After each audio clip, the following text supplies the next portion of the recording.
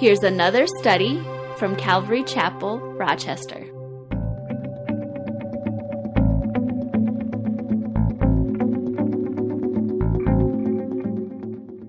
I like to think that Paul wrote the book of Hebrews, and I know there's discrepancies about that, so I'll just play it safe and say the writer of Hebrews. The writer of Hebrews wrote something in Hebrews chapter 1, just opening up his letter to the Hebrews. And he says, God, who at various times and in various ways spoke in time past to the fathers by the prophets, has in these last days spoken to us by his Son. And I think when the writer of Hebrews was writing that, I think he was thinking, among other chapters, Jeremiah chapter 13. And of course, they didn't have chapters in those days, but this portion of Scripture was what he was thinking about, because here in Jeremiah chapter 13, God is going to speak to his people, but he's using a various way. It's not a very common thing, and we'll see that as we get into chapter 13.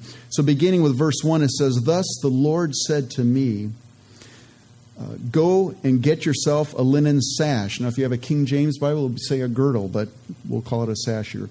And put it around your waist, and do not put it in water. So I got a sash according to the word of the Lord, and I put it around my waist. And the word of the Lord came to me the second time, saying, Take the sash that you acquired, which is around your waist, and arise, go to the Euphrates, and hide it there in a hole in the rock. So I went and I hid it by the Euphrates, as the Lord commanded me. Now it came to pass after many days that the Lord said to me, Arise, go to the Euphrates, and take from there the sash which I commanded you to hide there. Then I went to the Euphrates and dug, and I took the sash from the place where I had hidden it, and there was the sash ruined. It was profitable for nothing. Then the word of the Lord came to me, saying, Thus says the Lord, In this manner I will ruin the pride of Judah and the great pride of Jerusalem. This evil people who refuse to hear my words, who follow the dictates of their own hearts, and walk after other gods to serve them and worship them, shall be just like this sash, which is profitable for nothing. For as the sash clings to the waist of a man, so I have caused the whole house of Israel and the whole house of Judah to cling to me, says the Lord, that they may become my people for renown, for praise, and for glory. But they would not hear. What was their sin? God calls his people, the people of Judah, evil people who refuse to hear his words, and instead they follow the dictates of their own hearts.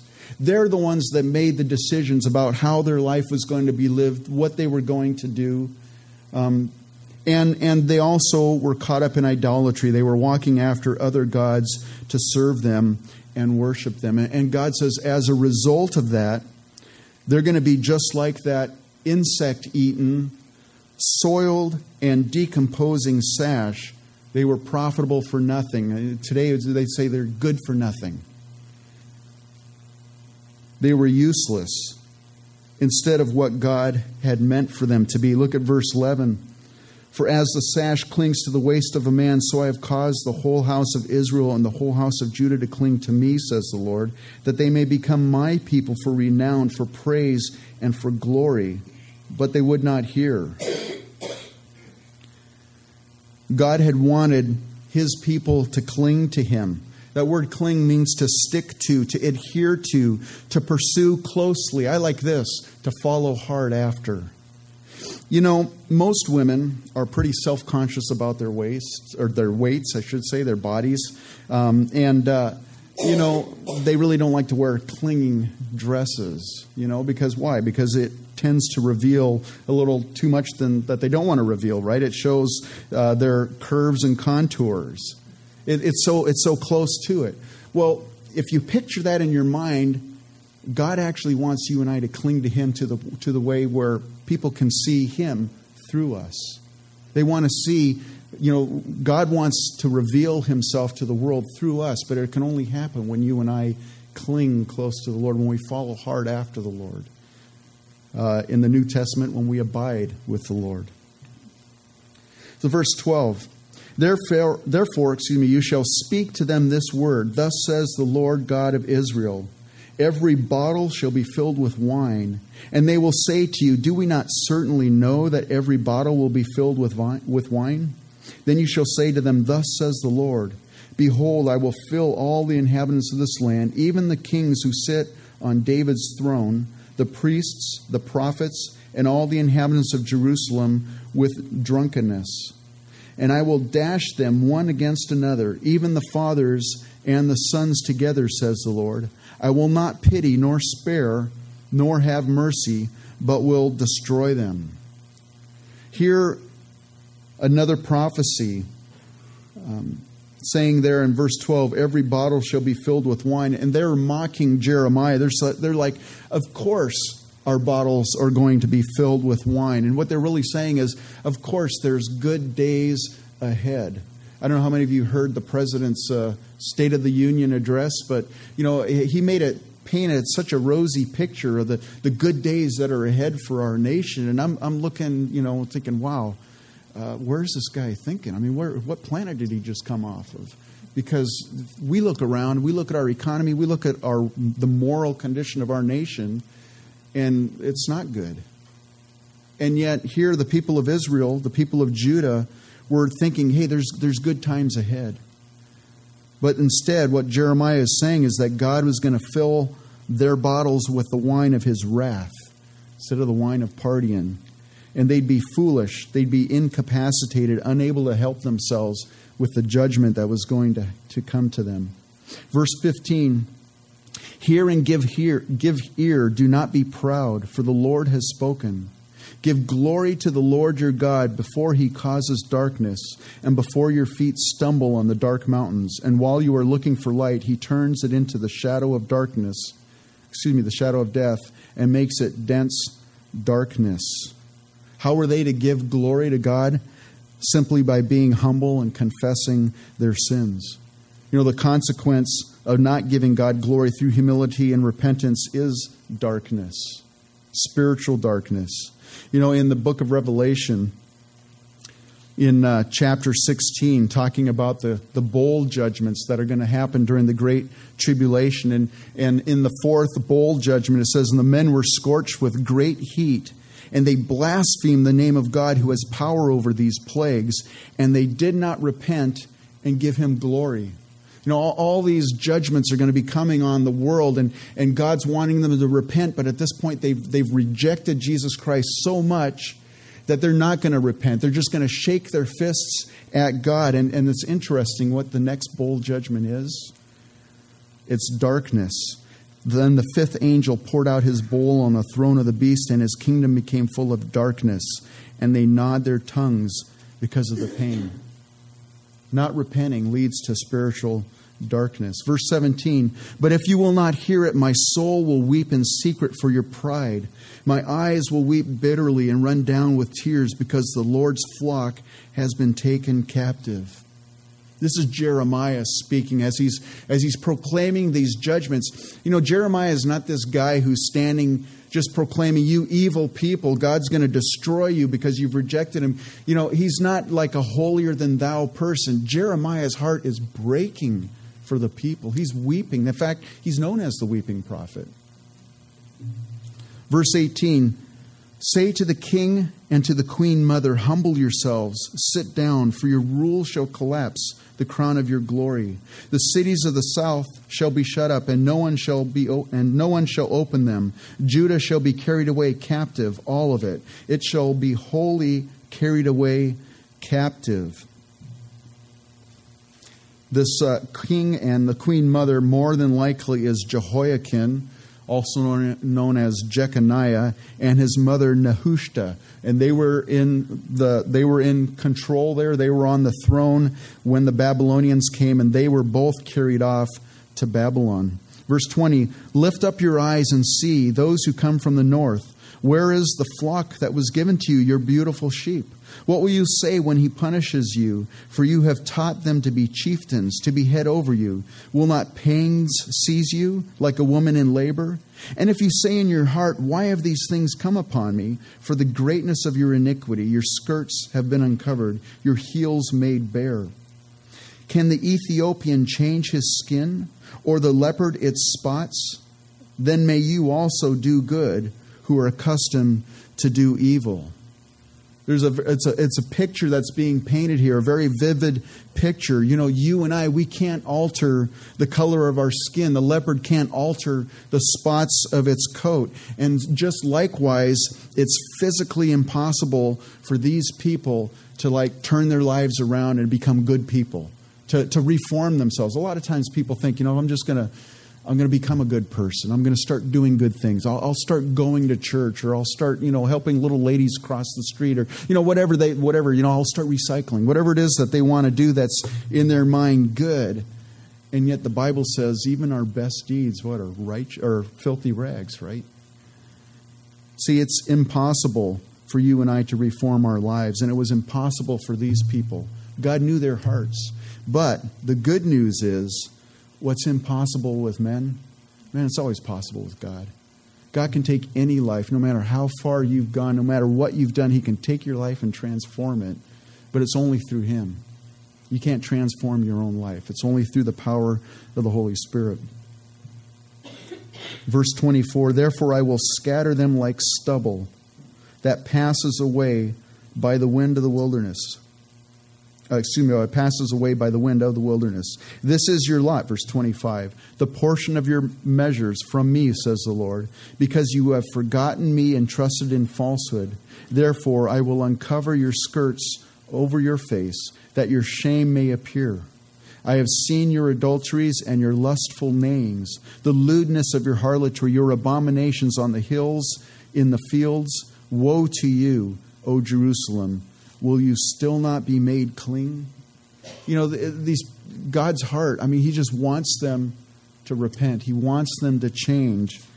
But He knows that at this point, there is no repentance for them. And so His punishment is coming upon them.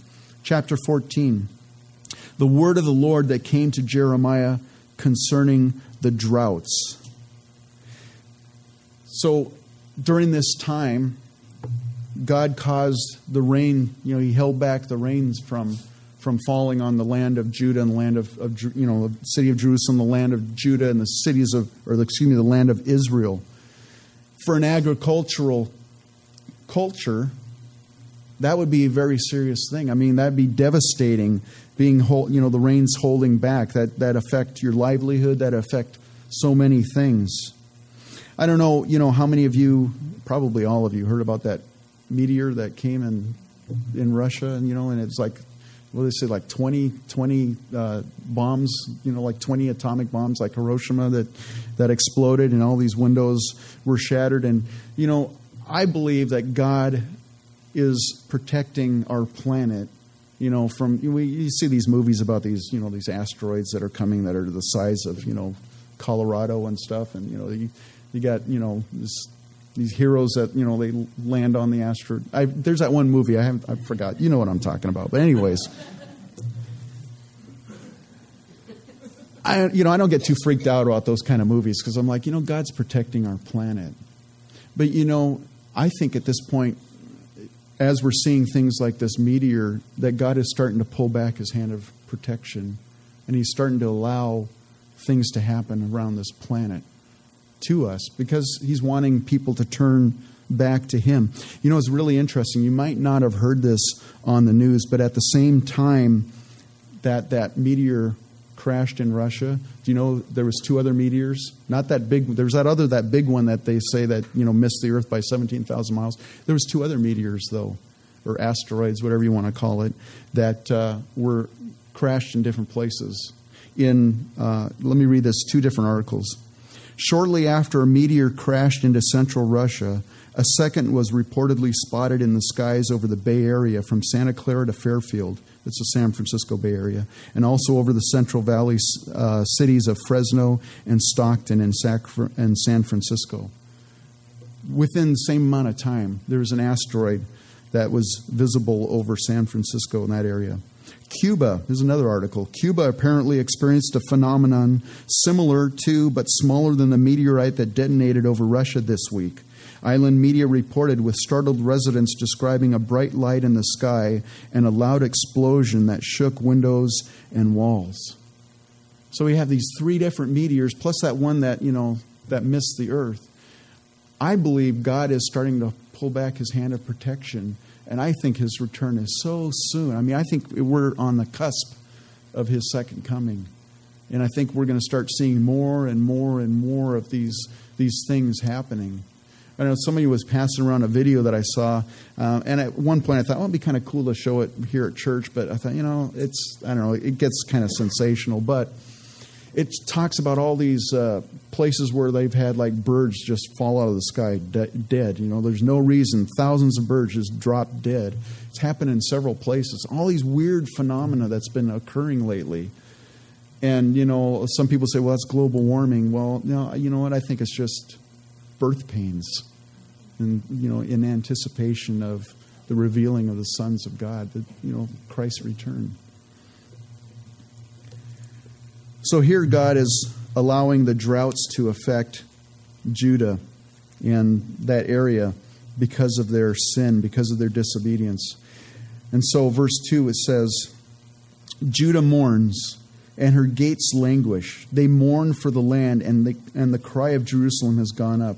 Their nobles have sent their lads for water. They went to the cisterns and found no water. They returned with their vessels empty. They were ashamed and confounded and covered their heads because the ground is parched, for there was no rain in the land. The plowmen were ashamed. They covered their heads. Yes, the deer also gave birth in the field, but left because there was no grass.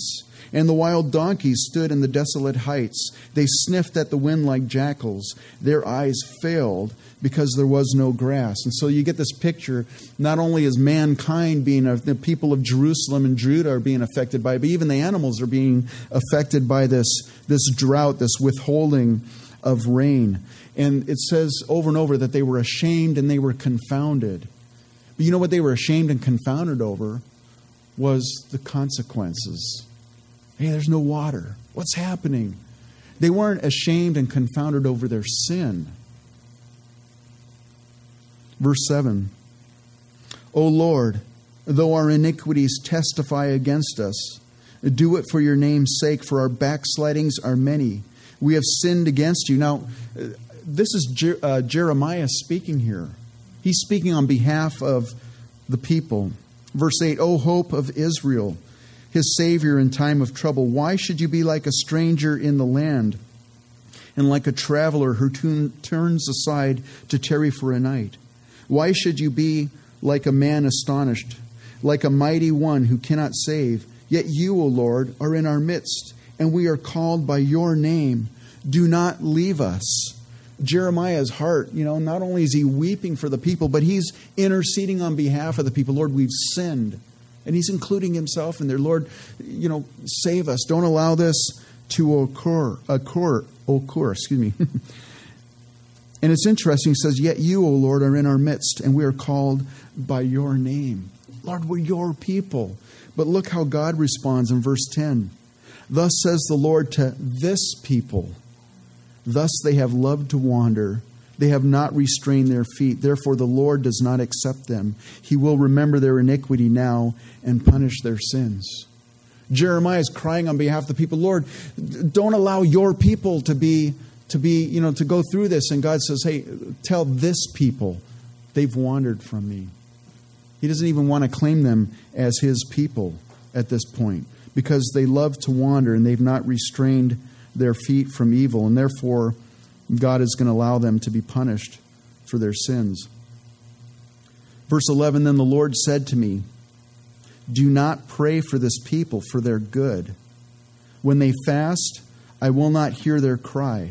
And when they offer burnt offering and grain offering, I will not accept them, but I will consume them by the sword, by the famine, and by the pestilence.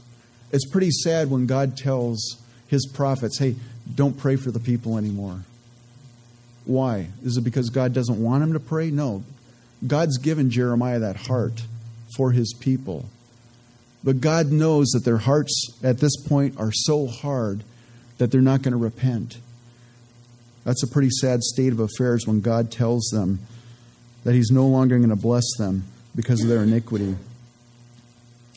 Verse 13, then I said, Lord God, behold, the prophets say to them, you shall not see the sword, nor shall you have famine, but I will give you assured peace in this place.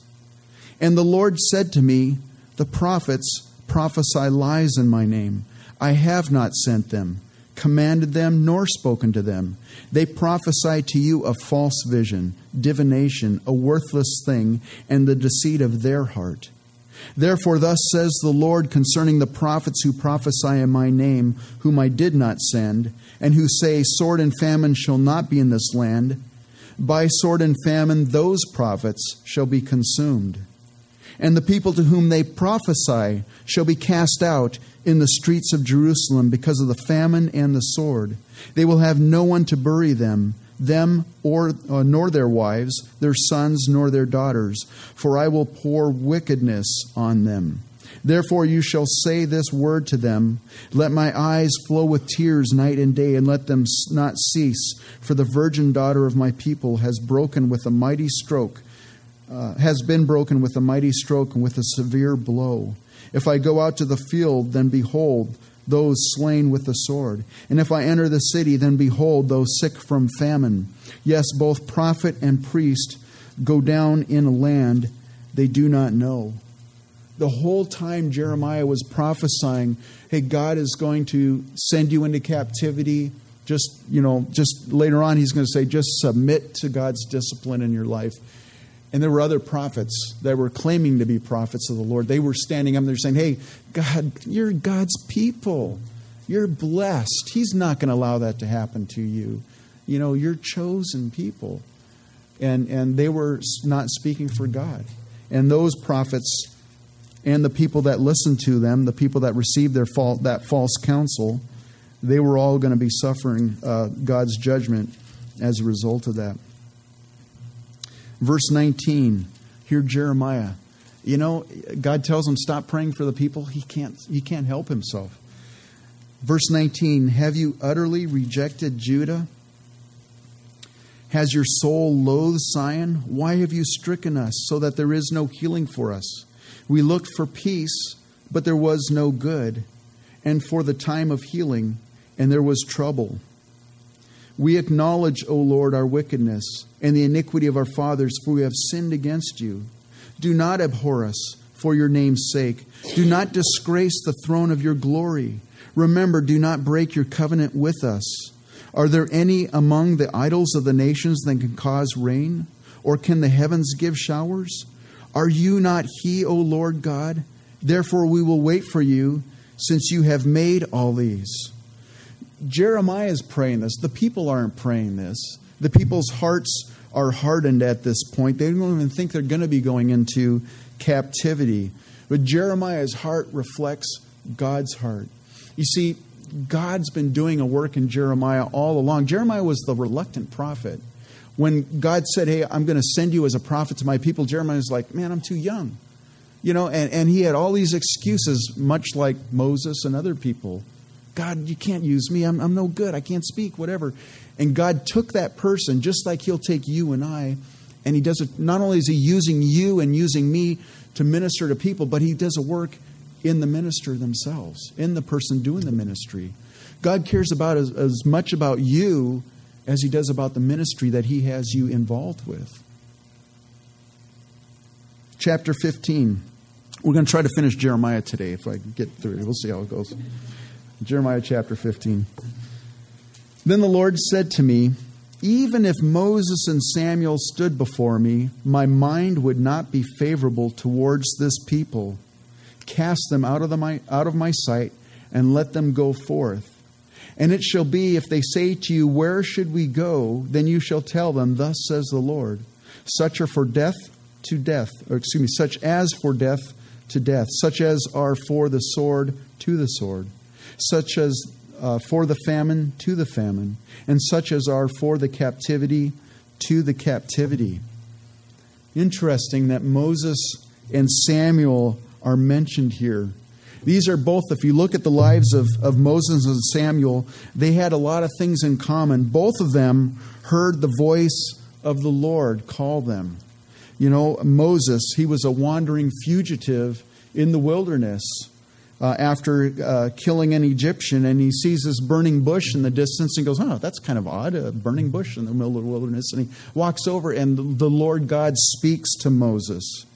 Samuel, he's dedicated to the Lord, and he's in the temple. Eli's the high priest, and Samuel's just this little guy in the temple, and he hears the voice of the Lord at night calling him, Samuel, Samuel. He gets up and he thinks it's Eli. And you guys know the story. You've been to Sunday school. You've probably heard the story before. Both of those guys, the Lord spoke to them intimately, and both had a very intimate fellowship with the Lord. In fact, I think David wrote Psalm 99, I'm not sure, but in Psalm 99, verse 6, speaking about Moses and Samuel, says, they called upon the Lord, and he answered them. I mean, they had that kind of a relationship. They just spoke to the Lord, and the Lord spoke right back to them. They also both became intercessors for God's people. You remember when Samuel, or the nation of Israel, they wanted a king. And God had always said, hey, I don't want you to have a king. I'm your king. You just let me rule you. You just let me, I'll take care of you. I'll guide you. I'll bless you. But they're like, no, we want a king just like all the nations around us. And Samuel took it personally. He was upset. He's like, God, look what these people are saying. And God says, hey, Samuel, they haven't rejected you. They've rejected me. Go ahead and let them have a king. And so Samuel chooses Saul to be the first king of Israel. And Samuel presides over Samuel presides over Saul's coronation. And that coronation, his speech is recorded in 1 Samuel chapter 12. And towards the end of it, Samuel says this, moreover, as for me, far be it from me that I should sin against the Lord in ceasing to pray for you. But I will teach you the good and the right way. And you know the story with Saul.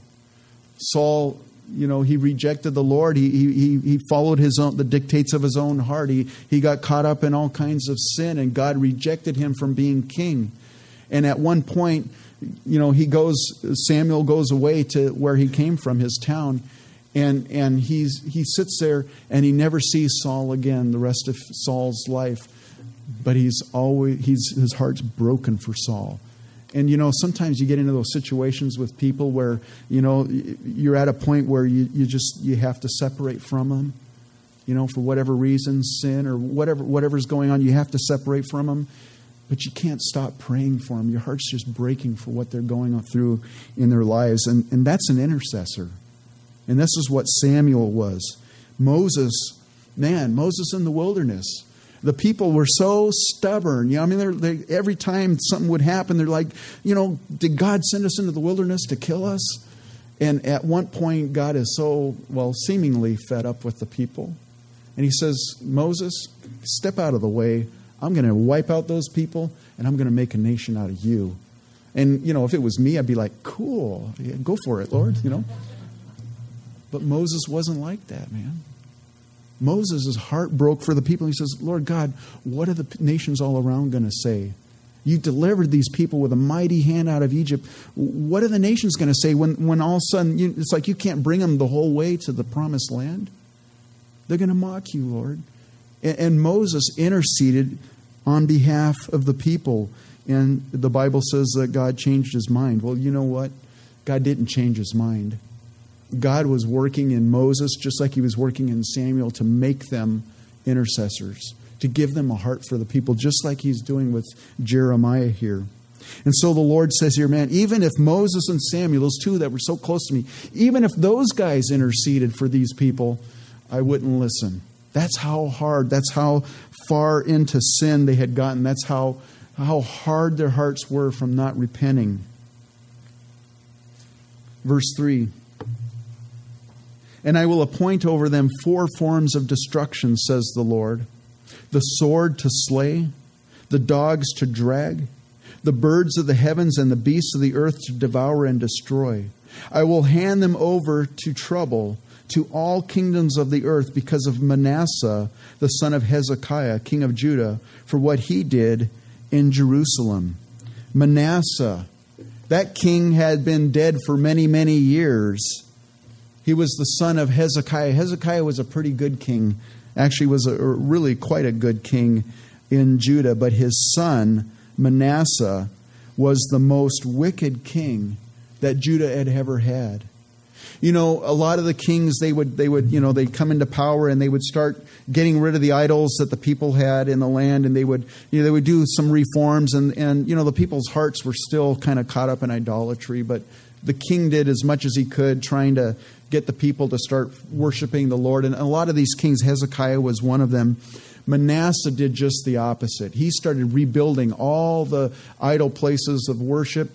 He himself sacrificed to Molech. Now, if you know what Molech was, that was the god where they would take their babies and they would set them Molech was a statue, basically a bronze statue that they would heat up in a fire with its arms stretched out, and they would take their babies and they would lay the baby on the arms of Molech, and the baby would literally burn to death. It's called passing your children through the fire. Manasseh, king of Judah, God's nation, one of God's kings, he was actually doing that himself, causing his children to pass through the fire. He was the most wicked king, and he set such a bad example for the people. And God was punishing them because of the sin of Manasseh and, of course, of their sin as well. You know, interesting thing, if you look at Manasseh's life, he went into captivity, and he repented in captivity. And God allowed him to come back into the land. And he started reforming and doing all kinds of things. He was a transformed man. But the damage of what he had done, his influence on the people were already done. The people were stuck back into idolatry. And he had a son. And even though Manasseh was a godly man, Ammon, his son, was also a very, very wicked king. His father was Hezekiah. And Hezekiah was a good king. And, we were in Isaiah. Of course, that's just before Jeremiah. We were in Isaiah not too long ago. And at one point, God tells Isaiah, the prophet, go to Hezekiah and tell him to get his house in order because he's going to die. And so Isaiah faithfully goes to King Hezekiah and gives Hezekiah the news, hey, you're going to die. And if you know the story, Hezekiah wept bitterly. He was begging God. I mean, he turned his back to the wall and he wouldn't get out of his bed, and he just wept and begged and just was miserable. And God tells Isaiah, go back into the room and tell Hezekiah, I'm going to give him 15 more years. And so it's like, wow, God answered his prayer. Well, the sad thing about it was during those 15 years, that's when Manasseh was born, the most wicked king that Judah ever had. And it makes you wonder sometimes, and I believe firmly, and I think the Bible teaches that we are to bring everything to the Lord in prayer. And there's the parable of the widow that doesn't give up praying before the unjust judge, and it's a picture how God's not unjust, but if an unjust judge will listen to persistent prayer, how much more will a God who loves us answer our prayers? And we're not to give up in prayer. And I think there's plenty of scriptures like that. But I have to wonder, what if Hezekiah just said, hey, Lord God, your will be done? And he went to heaven, because he was a good king. He went to heaven. Manasseh would have never been born. And all this stuff wouldn't have happened. I mean, I'm just musing right now, thinking about it. But it makes you wonder sometimes. Sometimes we want our ways so bad, and sometimes our ways, what we think we want, is really not the best for us. And God knows what's best for us. And sometimes, He'll let us have our way. And it's not always the best. And I think that's what happened here in Hezekiah's case with Manasseh. Verse 5. For who will have pity on you, O Jerusalem? Or who will bemoan you? Or who will turn aside to ask how you are doing? You have forsaken me, says the Lord. You have gone backward. Therefore I will stretch out my hand against you and destroy you. I am weary of relenting. And I will winnow them with a winnowing fan in the gates of the land. I will bereave them of children. I will destroy my people, since they do not return from their ways. Their widows will be increased to me more than the sand of the seas. I will bring against them, against the mother of the young men, a plunderer at noonday. I will cause anguish and terror to fall on them suddenly. She languishes who was born 7. She has breathed her last. Her sun has gone down while it was yet day.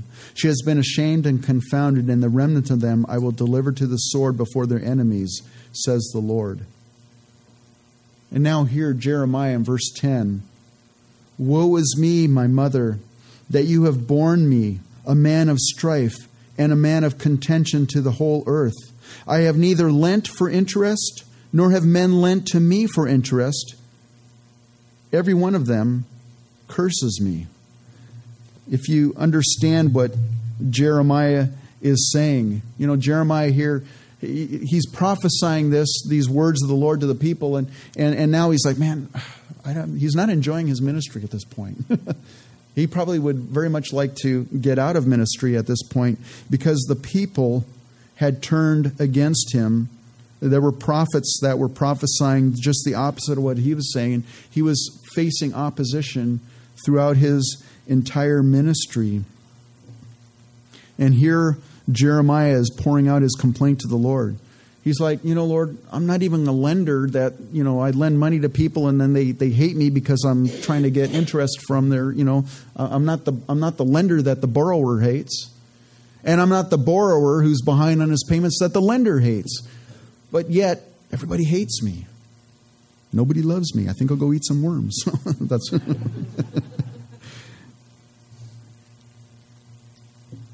So here, Jeremiah, he's just pouring out his heart to the Lord. And God responds to him. Verse 11, the Lord said, surely it be well with your remnant. Surely I will cause the enemy to intercede with you in the time of adversity and in the time of affliction. We have to ask ourselves, what remnant are we speaking about? Is that the remnant of the people of Judah? I don't think so. I think it's the remnant of Jeremiah's days. Because when they went into captivity, Nebuchadnezzar told his commanding officer, he said, I want you to take care of Jeremiah. Jeremiah was treated actually well by the Babylonians. And so this was literally fulfilled by Nebuchadnezzar.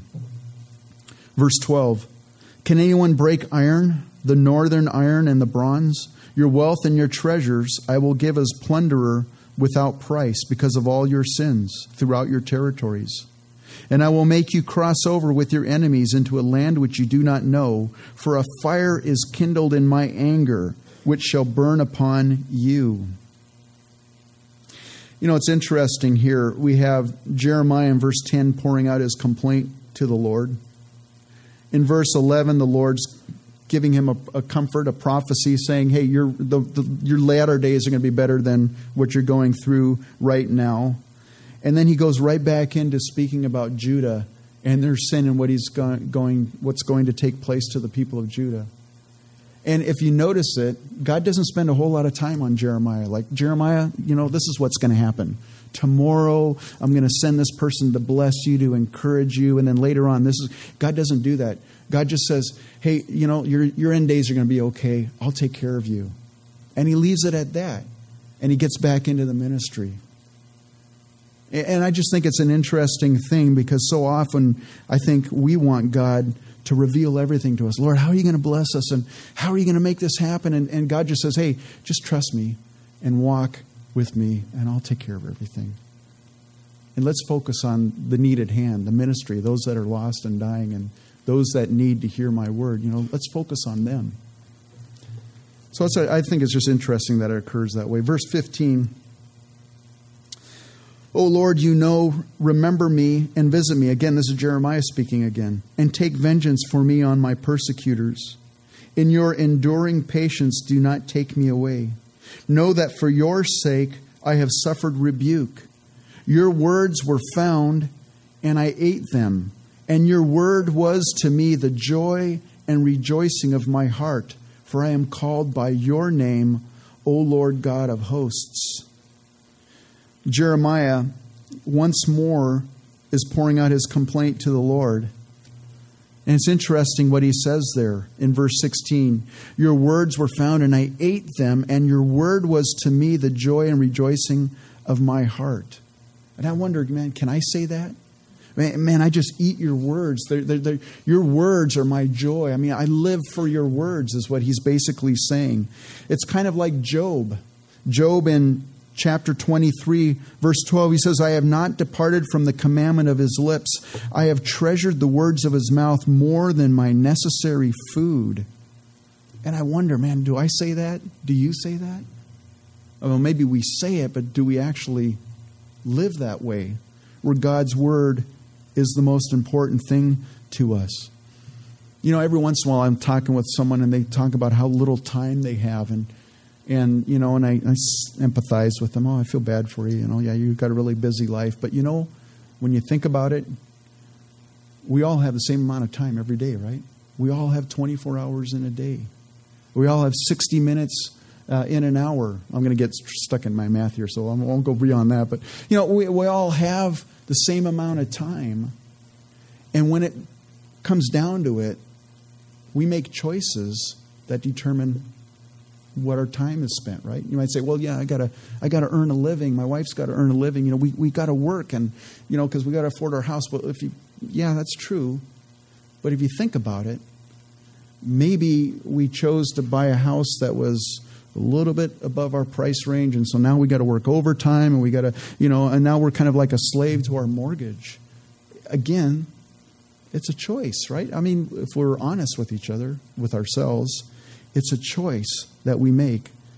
What you and I do with our time is all up to us. And you know, I'll tell you one thing that I always make time for is a meal. I don't miss a meal. I mean, you can ask my wife. I come home from work, or, you know, it's like, rather than, hi, honey, it's like, hey, what's for dinner? You know, it's on my mind all the time. I rarely miss a meal unless I'm really planning on it for some reason, but do I rarely miss time spent in God's Word? You know, it's convicting when you read it, when you think about it. Verse 17, I did not sit in the assembly of the mockers, nor did I rejoice.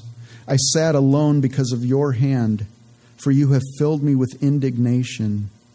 Why is my pain perpetual and my wound incurable, which refuses to be healed? Will you surely be to me like an unreliable stream, as waters that fail? This is Jeremiah speaking to the Lord, and he's saying, God, are you going to be an unreliable stream? You know, a well that, you know, it runs out of water, and I'm not. It sounds like Jeremiah, you know, it's almost like, you know, wait for the lightning to strike to hit Jeremiah, because he's saying these things to the Lord. He's basically saying, Lord, am I going to be able to count on you? And you might say, well, you know, man, is Jeremiah sinning? But I don't think he is. And he doesn't get rebuked by the Lord for this. Yeah, Jeremiah is complaining. But you know what the difference is? He's not complaining to others about God. He's not forsaking God. He's not like, that's it, I've had enough. I'm not going to get into my word. I'm not going to pray. I'm not going to be in fellowship anymore. I'm just going to do my own. That's not Jeremiah. He's complaining, yeah, but he's complaining to God. He's spending time with the Lord in an intimate communion with the Lord. And maybe that kind of freaks you out. Like, man, I don't know if I'd ever say it, you know, complain to God. But you know what? God can handle your or my complaints. You know why? He already knows what's in your heart. He already knows where you're at. He knows what you're thinking. He knows what your fears are. He knows what gets you ticked off and everything. And he just wants that open communication with him, just like your wife or your husband wants with you. Just be honest. Let's just talk. Yeah, maybe it doesn't have to all be rosy. Let's be honest with one another. God wants that kind of a relationship with you and I. You see, Jeremiah is in his prayer closet right now. And this prayer closet, it's intimate with him and the Lord. He's honest, and it's a regular communication with God. And God doesn't rebuke Jeremiah for that. And I think that's a good thing that you and I need to do. Not that we need to complain to the Lord, but we need to be honest with the Lord and just say, hey, Lord, this is where I'm at. He knows it already. And have that communication with the Lord. Because if you look at Moses' life, Moses did the same thing. Samuel complained to the Lord. All these men, David, all these guys. I mean, David's like, I want to, that one psalm, let me kick out my enemy's teeth or, bust their teeth. And I mean, there's some emotions there, right?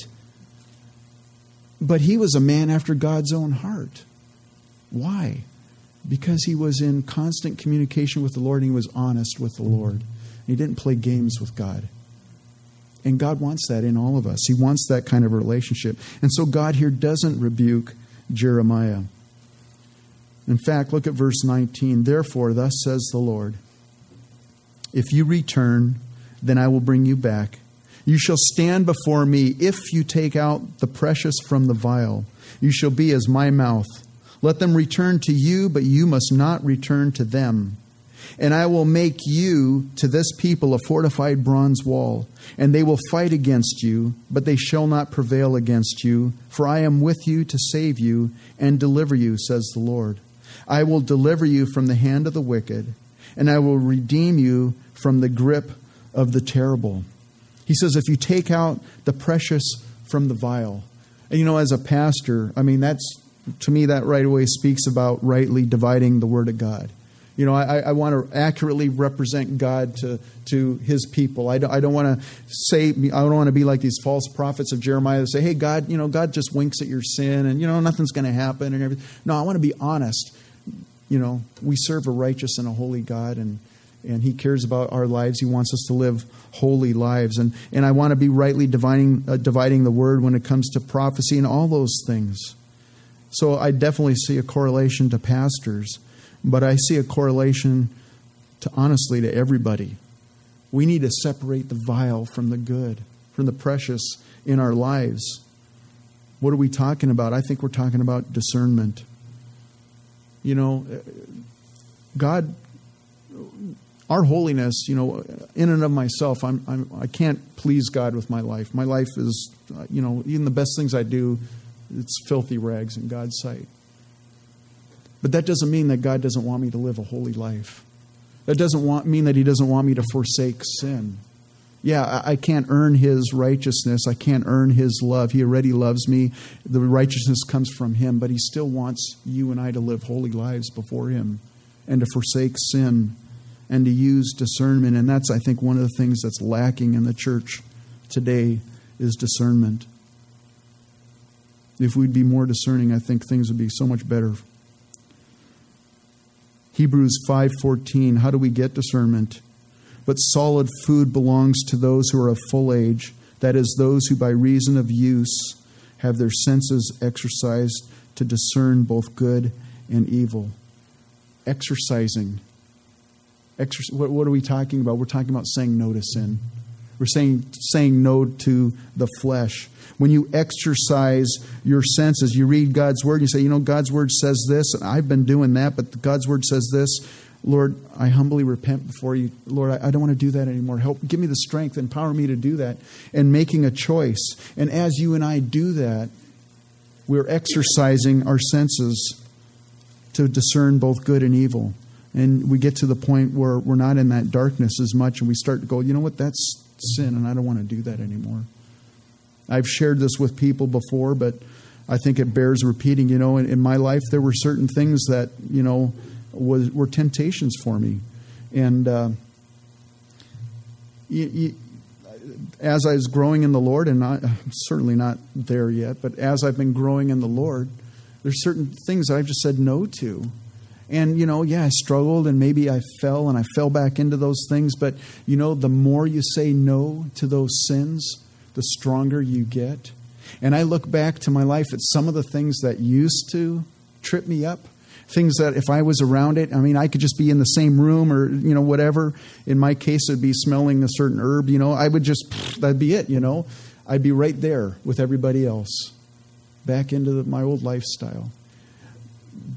But I've said no to it enough that it's no longer a temptation for me. Now, I'm not going to say I'm never going to fall. I pray I never do, but It's not an issue for me anymore. Of course, there's other issues. Ice cream. I haven't been able to say no to ice cream yet, but or chocolate. There's a couple things that I like, but no. But seriously, I think that's what we need. We need to exercise. We need to separate those things in our lives because, we are called out people. The church is called out. We're called out. We're in the world. We're to be ministering into the world. We're not to be called to go out to a monastery and be in a holy huddle. We're in the world, but we're not to be of the world. People want to see a difference in our lives. And as you and I cling to the Lord, as we talked about earlier, and as they see God's shape within us, so to speak, that's something that the world can't fake. And when they see a life that's living holy and just for the Lord, man, it speaks volumes. And it's attractive to the world. And so that's what we want our lives to be like. So why don't you stand up? Let's go, Lord, in prayer.